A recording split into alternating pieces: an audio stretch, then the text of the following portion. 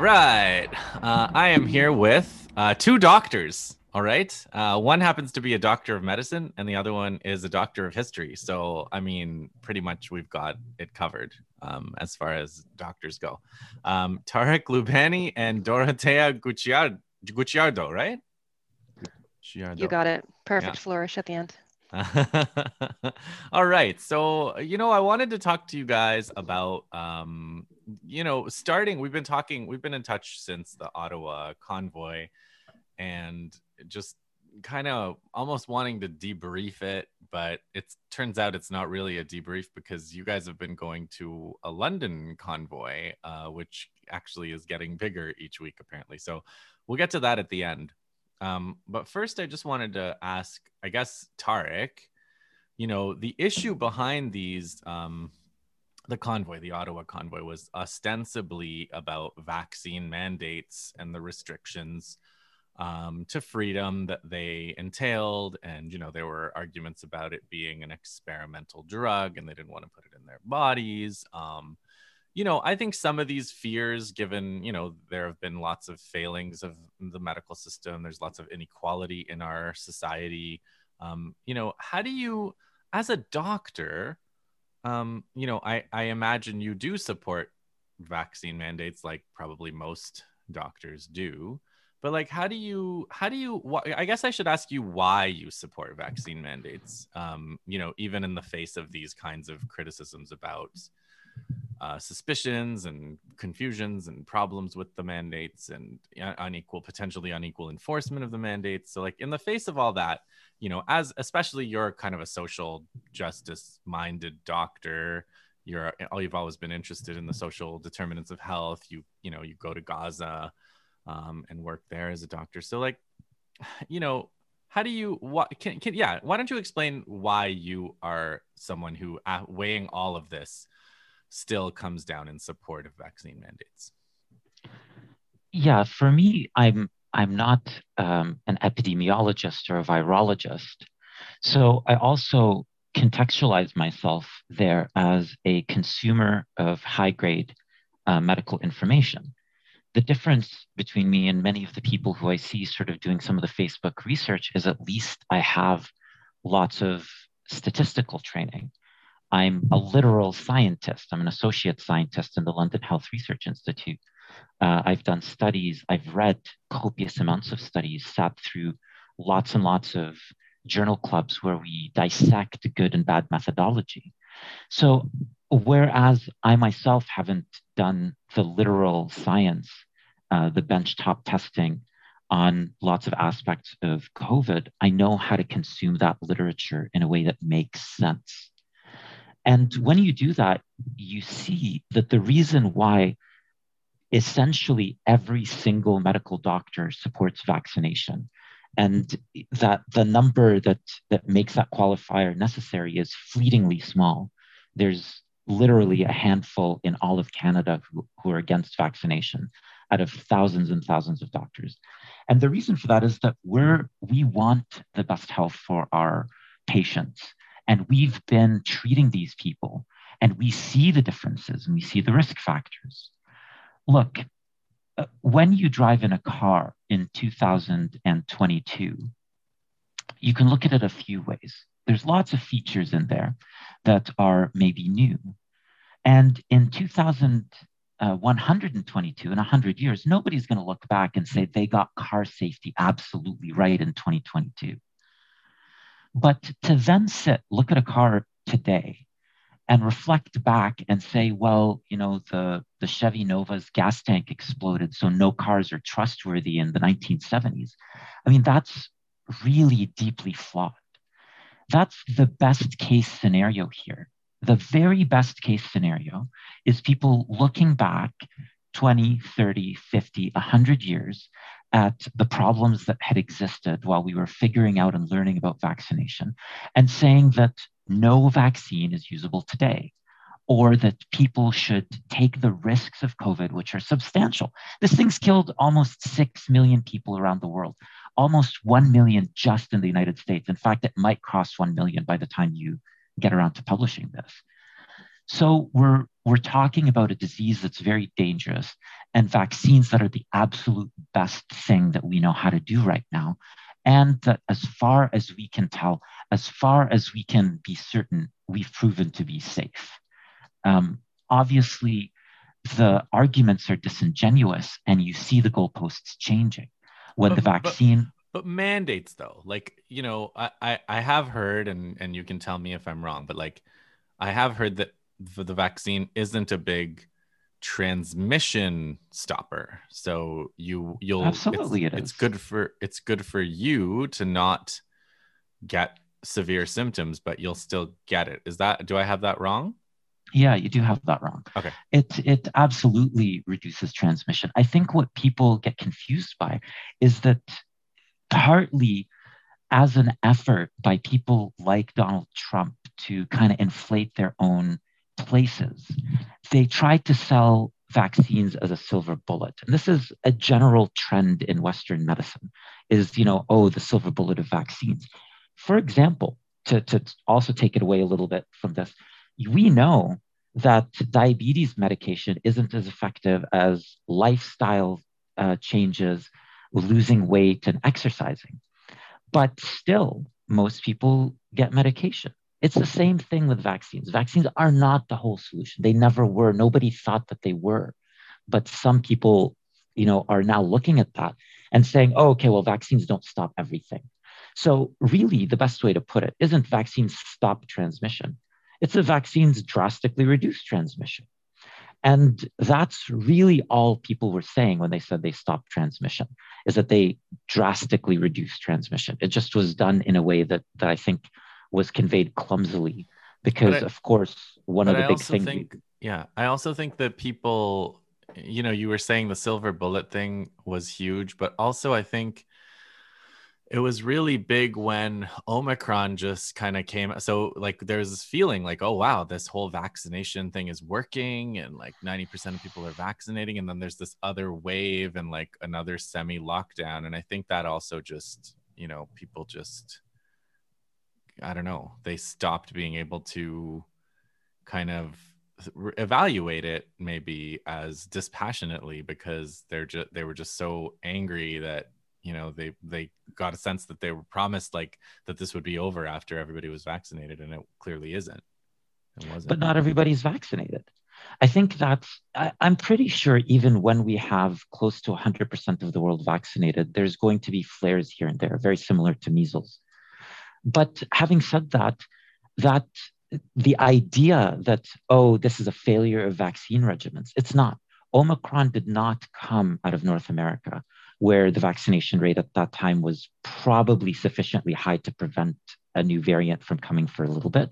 It came out of probably sub-Saharan Africa, where there isn't that kind of a thing. And of course, the likely first patient with Omicron was probably a patient with undertreated HIV, which is yet another failure of the global North and the West and our intellectual property sort of process to allow treatment there. So you're right. I think people were told, oh, well, everybody's vaccinated. This is done. Some people were really believed that. But that was a very incomplete view. If you're saying we failed as scientific communicators, you're right. We did. Absolutely, we did. But I mean, well, that's a good transition to the next question. But I want to bring Taya in because Taya, you're in like Tarek says he sits around with journal articles and other doctors and they read them together and stuff.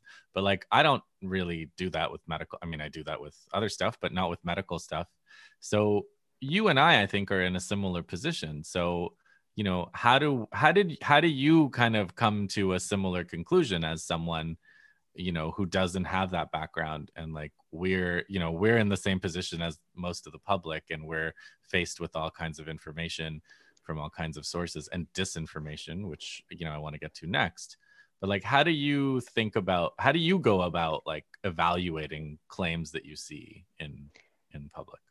Yeah, I mean, it's a good question. And I think it boils down to an issue of trust. And I have trust in the scientific community. So, I am looking for information that is coming largely from that as a resource. and as anybody who does research consistently would do, trying to corroborate that information through other sources. And so I think that, and not to preempt your next point, but being willing to have faith in scientists to provide information that is, to the best of their knowledge, accurate, and to update that information regularly is helpful in combating disinformation. Like if you can accept how science works in real time, then maybe you're less likely to see a change in official information as being distrustworthy, that, oh, you're lying to me, or you've been hiding something. I think a lot of people who have a hard time accepting what the scientific community is saying tend to believe that it's because they're changing the tune rather than demonstrating a change of evidence, if that makes sense. Yeah. And I mean, like, I think that idea of, there's always, you can't help but have some people or some community that you trust. There's nobody, even the most paranoid person is out there listening to something faithfully, right? So like if it's Joe Rogan or if it's Jordan Peterson or if it's, whatever other Facebook group it is, like you might think of yourself as like the most skeptically minded, person who's not one of the sheep, but ultimately you are, all of us have to pick, and it's a question of like how you pick who you trust.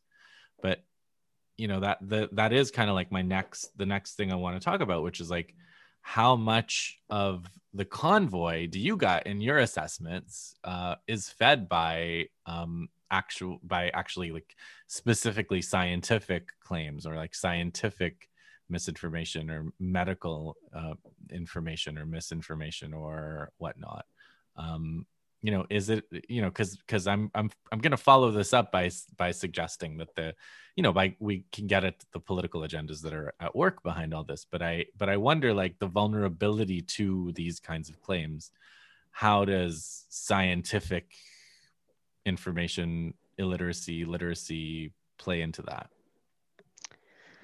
Also an excellent question, and it's something that I myself have been trying to understand as I have been increasingly interacting with people from these groups. And by these groups, I mean, those individuals that are participating in things like the convoy movement.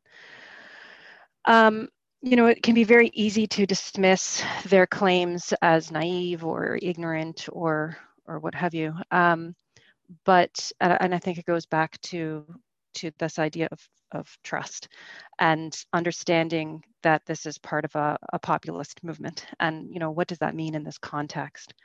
And for me, within this context, the far right extremism of the organizers, the exhaustion of COVID, this collapse of trust with the governing bodies or the scientific community, all of that helps to inform, I think, how these people are interpreting the information that they're getting. And in some of my limited interactions with them, there does seem to be a desire to hear me out. Like, where are you coming from? Where are you getting your information from? And I think a conversation can be had, but when we're so separated, it's hard to have that conversation. And so, to your point earlier, but where you're getting information from, when they're relying entirely on, people within their own group, people within the convoy, to explain what some of the issues are, and it keeps them within that mindset, and it keeps the division alive. Yeah, and there's no trust, right, between them and the people in Ottawa that they were camping out amidst, for example. And one of the things that really I find interesting is the surprise that some of these people exhibit at our resistance to them. They seem to firmly believe like they are firm in their beliefs and are unable to really see that there are a lot of people that are viewing this very differently from them. They definitely don't realize that they're in the minority, at least the people we spoke to. And for example, while preparing yesterday, a gentleman, we were setting up some speakers and everything like that. And nobody really knew whose side we were on at the beginning till kind of we had to tip our hand. But the gentleman came up to us and what just started saying, well, obviously, like, you support freedom because you don't want to be a slave and all of this kind of stuff, which is actually true. I've been thinking a lot about this, Justin, because you and I have been having a Twitter thread in which you were talking about the co-option of anti-war language for the pro-war. And indeed, the anti-vaccine people have co-opted lots of our language. I mean, what gives you freedom? A safe community gives you freedom, not resisting scientific consensus. What gives you the ability to make your own decisions? It's actually accessing real information, not putting away all the information. And in fact, even when they were talking to each other yesterday, they were using the language of vaccination. One of them said, I've been inoculated against mainstream media by reading the stuff that I read. I'm like, wow, this guy doesn't even realize what he just said. So there is quite that co-option of our language. Yeah. I mean, when you look at the leaders of the protests, the Tamara Liches or Pat Kings or whatever, it's clear that these are people who have had many kicks at the can as far as like putting forward their agenda, right? The kind of Canada they want and the kind of world they want to see. And, it seems pretty clear to me that this is just, they don't give a damn about truckers. They're not out there trying to get truckers better wages or working conditions or trying to hold trucking companies accountable for the way they treat truckers. And they also don't care about vaccine mandates. Probably a lot of the leadership is vaccinated themselves. So for them, I think there's a lot of cynicism at the top levels of this so-called movement. But I do, again, like, what do you guys think about the numbers of people, whatever they are? It always looks bigger because they bring big vehicles, but like, there are numbers of people that are coming out, and I wonder how much of it is hijacked, how much of them do share that agenda. Like, to what extent is this like a fascist movement that is using the issues of the time, and to what extent is this like a hijacked movement of people that are genuinely upset about these issues of the vaccine mandate? What's your perception? I have no idea. But if you look at the underlying organizers who came from other places to Ottawa, one of them being one of the main authors of the Memorandum of Understanding, Bowder, these guys didn't just start now. Bowder had been involved in something almost identical to this in 2019, I think it is. So, you're talking about a history of this particular tactic that didn't catch when previously done. They learned a lot of lessons. They also were able to capture the moment and get a little bit lucky. And I think that put together really tells us that this thing always started with that kind of fascist, white supremacist underpinning. And in the case of Bowder, you could argue maybe he's not a white supremacist, maybe he's a religious fundamentalist, but, arguing who was worst is, to me, completely semantic. Whether he's a white supremacist or a religious, like, extremist doesn't really change the fundamentals here. So I don't think that this was a genuine, organic anti-vax movement that then was parasitized by this thing. I think this thing started as a genuine fascist, essentially, movement that they didn't do anything new or unique. They just played the fascist playbook.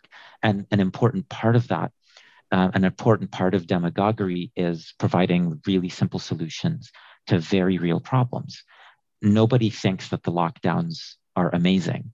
That we don't disagree on that. The disagreement is, well, how do you deal with that? Anybody who tells you there's a 3-word solution for what is the largest global pandemic in 100 years, I mean, that person lying.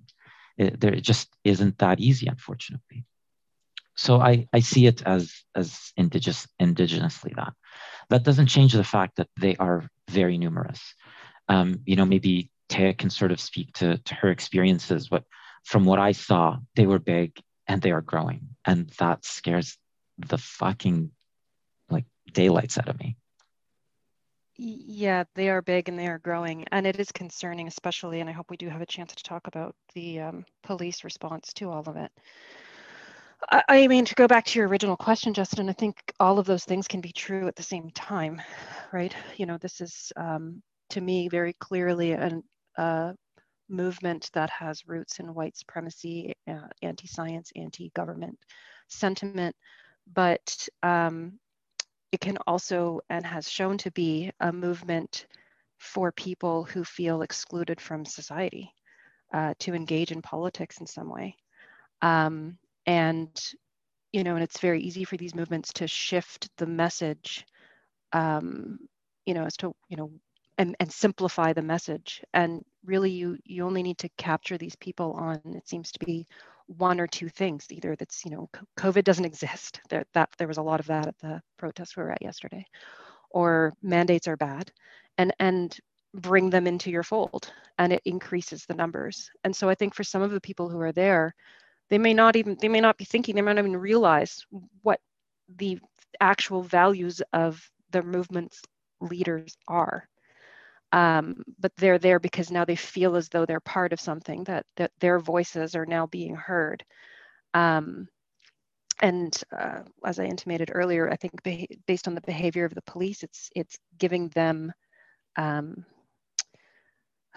support in those feelings. Yeah, and I mean, there's like questions about how we could discern, or how we could pull the thread out of which is which, or what's going on. But like you said, it's it's a lot of probably both of those things, or tilts probably to the AstroTurf side. But like you said, if it is growing, so the Ottawa thing was interesting. My feeling about what happened in Ottawa was they were welcomed with open arms. They were supported by some of the mainstream politicians. The media also handled them very sympathetically at first, and then the police, and of course the police were virtually working with them, hand in hand, and there was a lot of their disruption to life in Ottawa grew to the point where people in Ottawa started to protest them, and that when that became a dilemma for the police had to kind of figure out and then move towards a more repressive response towards the convoy. But until then, I mean, I think that they would have been happy to just see how far they could take it. Calls for the overthrow of the government, and whatever, beheading Trudeau, or whatever the level of hatred they got to for Trudeau and liberals. What was it, blackface Hitler trending on Twitter and so on. So the Ottawa thing, ended, but you guys are in London, Ontario, and you've been seeing the convoy people doing a local convoy weekly. Can you just, I think we should just spend, let me just give you guys the floor and just tell us the story of how that's been going, and when you've got what's been going on, and how it started, and where it's at now, and so on. Yeah, I mean, we really didn't expect that the convoy would be anything. I've been working in the emergency, and for me personally, my personal trigger point was when one day the hospital was surrounded and people couldn't go in and out. And also in the weeks leading up to that, as that particular group was building, they had set up very, very careful tactical strikes against the hospital, where they would harass both workers and patients who were trying to get in. So that was the the moment to me where I thought to myself, okay, I have to do something. And frankly, I think at least for me and for the other people who collected in that first week that we really mounted a concerted counter protest, I think most of the people looked at the situation and thought, this isn't going to be that hard. There aren't that many of them. They're not that well organized. Like, we kind of believed our own delusions about this. And frankly, I wish that it was true. The week before that we had gone, the police had reported a number of about 118 vehicles. The week that we were there, they didn't report a number, but I felt that the number was around 200. Other people felt the number was closer to 150. Regardless, that's a climb up. The week after that, it was 200 and something. This week, the police reported it, I don't know where, I think in the 150 range. But also when we saw the protesters, there's two parts. There's the convoy, but not everybody has a big truck or a car or whatever.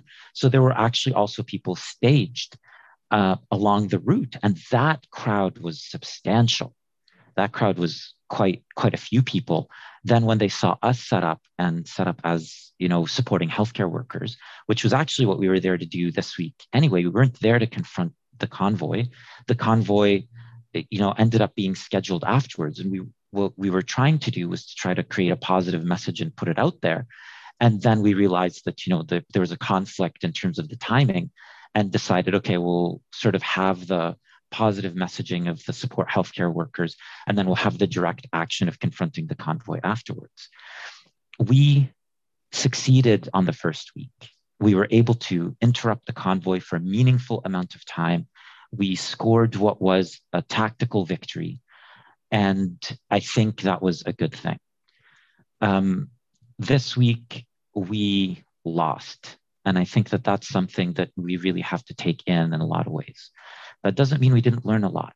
That doesn't mean that strategically we're not winning. But tactically speaking, in terms of that particular event on that particular day, we lost. We went there to obviously support healthcare workers. We succeeded there. But in the component where we wanted to confront the convoy, we didn't even get to confront the convoy. The police immediately and forcefully rushed us, pushed us, knocked some people over to the ground, and then basically put a very forceful, violent ring around us, where anybody who even tried to break out of this pen that they created got pushed forcefully back into it. And that was kind of the way it was. The one time that there was just some passerby who obviously was also pissed off at the convoy. And this person went and ripped one of the flags down. And then one of the people in the trucks got out with the obvious intention of beating this person severely. That was the one time we saw the police running. They were running to arrest the guy who took the flag. That's what the police were doing. On his way back, I chased sort of the guy who's trying to catch the guy with the flag. And on his way back, the police met the owner of the truck, and the police officer says to him, are you okay? Everything like this. Don't worry about it. I got your back. We're not going to let this happen. If we find him, we're going to arrest him, et cetera, et cetera. Do you know where he went? That was their intention that day. It was crazy. We were talking to them about like why, they would say to us, we can't let you onto the road, et cetera. These are our orders. And we said, we were just very honest with them. You've got bad orders. When they said that they weren't under orders, they're making decisions. We said, well, then you're making bad decisions. All you need to do is get out of the way and let us stop these guys, because you guys clearly can't. It's a double injury for you not to stop them, and then to make us sort of the victims of police abuse on this day. Yeah, and to add to that, it became very clear, especially in yesterday's protests, that the police are choosing to act as security for this, what I see as a white supremacist group, than for those who are opposing them. And at our own protest, we were providing clear examples of those routes to those police officers, and the only responses I heard from them were things like, oh, I haven't seen that. I don't know anything about that. And it's willful ignorance. It's frustrating, especially when there are literal cars driving behind them, waving flags of hate and spewing hateful words. And importantly, this is not happening in isolation in London, right? To your point, like the counter But protests. also before you get Yeah. into that, Taya, the reason why they didn't see the flags and said, "Well, I didn't see that," is because they had their back to the protesters. Mm-hmm. You know, once the police have their back to the protesters that are facing us, like, yeah, I know why you didn't see that. You're not looking. You know, it was literal rather than figurative. Sorry to interrupt. Absolutely. No, that's an excellent point. Yeah, they were facing us, and to me, that's a really stark image. That when you have a handful of protesters with signs, demanding health, not hate, and choosing to block those people in, and quite forcefully, knocking at least one of our people down. A lot of shoving, a lot of anger, and it started from the very beginning. They set that tone from the very beginning. It's clear that they were willfully ignoring what was going on around them. And what I was about to say is that this is obviously not isolated to just London. To Justin's point earlier, these counter protests, obviously they began in Ottawa where the original convoy was taking place. But as these convoys have been circulating through towns across Canada, there have been counter protesters organizing throughout Canada. In some cases, they've succeeded. I'm sure we've all heard about the incidents at Billings Bridge in Ottawa, where a small group of people mobilized to prevent a convoy from moving downtown. Not just prevented them from coming into downtown, but actually leaving. And so that's what we're trying to do in London. That's what other counter protesters are doing across Canada. And there are examples across Canada, Edmonton, Halifax, where the police are coming in and forcibly moving the counter protesters, allowing these convoys to proceed. And to me, that really complicates the narrative a bit and makes it hard to strategize about what to do next. I mean, Pam Palmater, who's like a Indigenous writer and podcaster. I think she's a lawyer. I think she's a prof, or has taught at universities. She when it started, or when the convoy got to Ottawa, she sort of said, if the police were, acting to pressure the authorities, in a context when police prestige was suffering from, a defund police movement after Black Lives Matter, and a whole kind of distrust of police and questioning of their budgets and their, super citizenship and power to do all kinds of violence to people and have no consequences. She was sort of like, if they were doing something to protest, what do you think it would look like? Like, do you think they would be marching, or do you think other people would be marching and they would be sort of low key helping them? Because maybe this is what a police revolt looks like. I think that was what she was hinting. And I was just on her feed now, and she's got stories about like police officers from Edmonton who joined the Freedom Convoy. The OPP's launched an internal investigation because some of its officers donated to the convoy. There's the policing costs of the convoy, overtime. So the police kind of win no matter what, right? There's the overtime pay. There's the case that's made for the importance of their work. And they also support the convoy wherever it is. But I mean, I guess the maybe we can end on you guys have brought a fairly ominous note to the discussion, but like, is this, I think seems like a lot of people feel like the convoys ended in Ottawa, but if everybody's gone back to their hometowns and they're still convoying, like, are we now in a phase where there's going to be these decentralized convoys everywhere? And I mean, here's my question for you to that. When Afghanistan was over, right, like, what happened to the Mujahideen who trained there? These guys are extremists, and the people who were in Ottawa were the most extreme of the extremists. Right. And now they're coming back home. Their plan is not to just cool their heels and be like, okay, guys, well, we won, let's move on. If what they wanted was to beat back vaccine mandates, they would have stopped. That's not their intention. That's But why why they're the not vaccine? Are the vaccine mandates not still in place? Or Oh my goodness. No, they're falling apart almost everywhere across not just Canada but the world. And that's something that so is they're taking that happening. as a win of their They're movement, basically. they're not stopping. They're not stopping. They're not, I don't see any specific language that recognizes that they've won on those terms. And I think the main reason for that is that that was never really their main goal in the first place. If I were trying to achieve something and then I achieved it, then that's the end. The lockdowns are functionally over on March 1st, right? At least in Ontario. And in Alberta, Saskatchewan, in New Brunswick, these places have all but gotten rid of almost all of their COVID-related restrictions, or plan to very, very soon.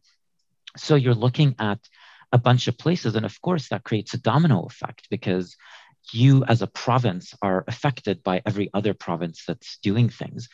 How long? Probably my best guess is Nova Scotia, PEI, and Newfoundland will hold out the longest. But how long are they supposed to hold out? And they're On geographically somewhat isolated anyway. So I Right, which is suppose. probably why they were able to succeed in Yeah. the first place. They've done such a great job of containing COVID.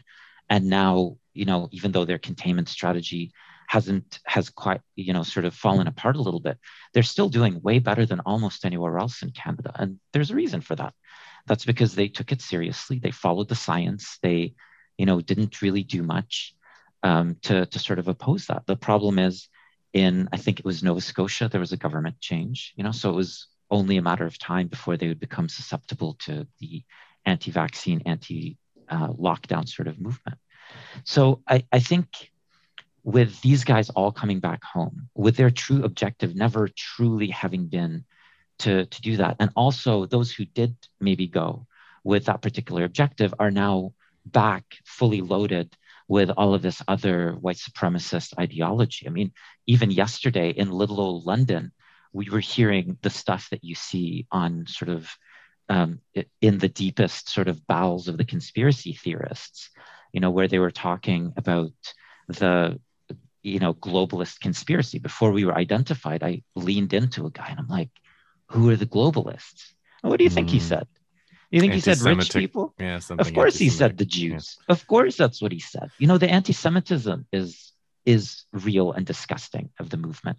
But the anti-Semitism isn't the whole picture because it's not limited to just hatred for Jews. It's generalized to white supremacy, which comes out as a hatred of Jews, which comes out as a hatred of Muslims, as a hatred of Black people, as a hatred of everybody else, with them as being like the scapegoat for all of the problems with people. Yeah. Well, that is a very ominous note. I mean, I wonder they have some weaknesses, right? Surely there are some. There are some. Taya, I think can probably comment on that. I don't know about their weaknesses. What do we have going for us here? Persistence. I don't know about their weaknesses. I do think that it's pretty clear that to me anyway, that the original convoy in Ottawa was not. They may have claimed it was about vaccine mandates, but it was not. I mean, even just holding up in Ottawa doesn't make sense, given that these decisions are made provincially. This was a show of force, and they were enabled by the police. They have dispersed to their communities, and they are continuing to be enabled by the police. And what I think, historians shouldn't make predictions, but I'm going to do it anyway. We're going to see more extreme far-right figures trying to capitalize on this and revitalize those movements. And so I think it will grow. I think it will gradually take different forms. I think Tarek floated the word conspiracy earlier. this group seems to be prone to conspiracy theories. It is not surprising me at all that many who believed that COVID either didn't exist or that vaccines are harmful are now also spewing a lot of conspiracy theories about what's going on in the Ukraine. So I think it's a movement that is going to evolve in Canada, and I think it is a mistake to assume that they are fringe and that if we ignore them, they will go away. Yeah, and since you're a historian, I mean, it's like police always support this side of politics. Police Absolutely. are always I mean, brutal towards any left wing or indigenous or black absolutely. Police substitutes. have long been a force for colonial military occupation, for displacement, for dispossession, for all that. It's not surprising to me that that this is happening. It's just yet another example in a long history of examples of that behavior. I do think, I don't know. Yeah, like you said, maybe weaknesses isn't isn't the way to analyze it. But I do think that there's, been some kind of like piercing of the idea that Canada is, nicer or less fascist or less right wing than the US after this. And I think that was a myth. And, I think probably lots of people in the States and in Canada are now aware or have been disabused of that illusion, at least. I agree. I mean, if you don't want it to be totally ominous, I would also say that the counter protests that are happening across Canada show examples of solidarity, of community defense, of mutual aid, and just as that far right group is growing, we're also learning ways to communicate with each other, how to respond, what type of infrastructure we might need, and so forth. So I think that there's growth for us, growth for us as well, and that can be seen as a positive. I think one of the other positives is just the idea that every once in a while you kind of have to have, I guess, a reality shower. And I do think that lots of people had kind of forgotten the role of government in fighting fascism and had forgotten which is to not fight fascism. Exactly. And it was so on display because literally the government allowed these guys to literally honk their horns for weeks. And that taking back of power, that trust that's been lost, it can never really be regained. When the police, for example, the police approached me yesterday under the guise that, you're a doctor, you must be an important person to this group, which of course just is a fundamental misunderstanding of what consensus-based organizing is. But, obviously I'm not an organizer, but to them, when they approached me, they said, okay, well, can we talk to you so that we can negotiate how you do this? And I was like, you guys just basically beat us and let some white supremacists roll on through our city. Like, you're going to have to do a lot of work before anybody's willing to sit with you on this. And even lots of the people who were there who, obviously had some leanings away from the convoy, I think watching, because you know that the New York cops are able to do it. You know that in Minnesota they can do it. But in London, Ontario, like, aren't the police supposed to be our friend?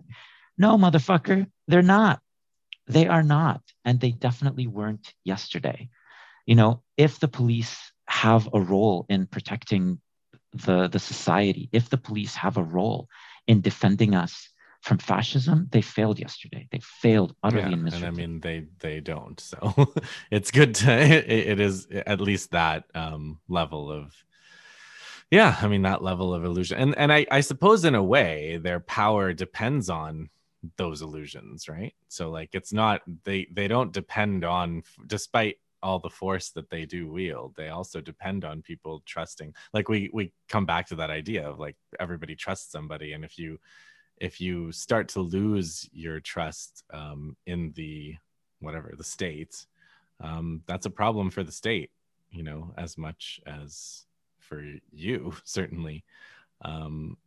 And there, that was, I think that was why they ended up repressing the convoy in Ottawa in the end. And, it's like having to bring it to that kind of crisis point that is always like the tragedy of these things. Is like it takes people having to make these sacrifices and take these risks to to face what is some kind of de facto coalition between police and some section of the business community that wants things to open up, and whatever other nefarious WhatsApp and funding and tech talk about conspiracies. Like, it's interesting because they're drawn to conspiracies, but in a way there's a conspiratorial explanation for their whole movement that they would never see. Well, on that happy note, thank you so much, Justin. I want to say I really appreciate having these conversations. As a longtime listener of your podcast, I think your efforts to kind of explore the movements from a perspective of curiosity is really amazing. So thank you for letting us be a part of that.